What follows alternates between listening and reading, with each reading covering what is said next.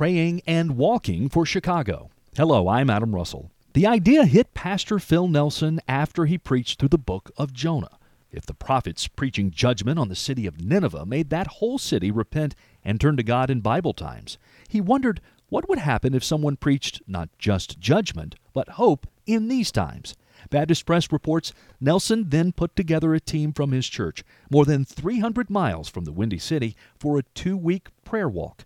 Nelson, his daughter Hannah, and Steve and Trish Whitaker represented Lakeland Baptist Church from Carbondale, Illinois, as they walked some of Chicago's toughest neighborhoods, stopping to pray with people and share Jesus' teachings.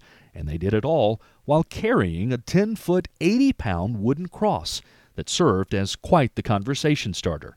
Nelson says carrying a cross through the streets of a city just causes people to stop and think about Jesus. He adds, the team members simply decided to go out and become public about their faith, and God then sent people their way.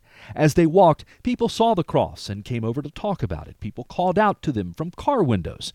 The group eventually prayed at every public school, hospital, church, and police station they passed. Some local Christians and pastors joined them as they walked a total of 75 miles and saw 6 people decide to become Christians on the spot.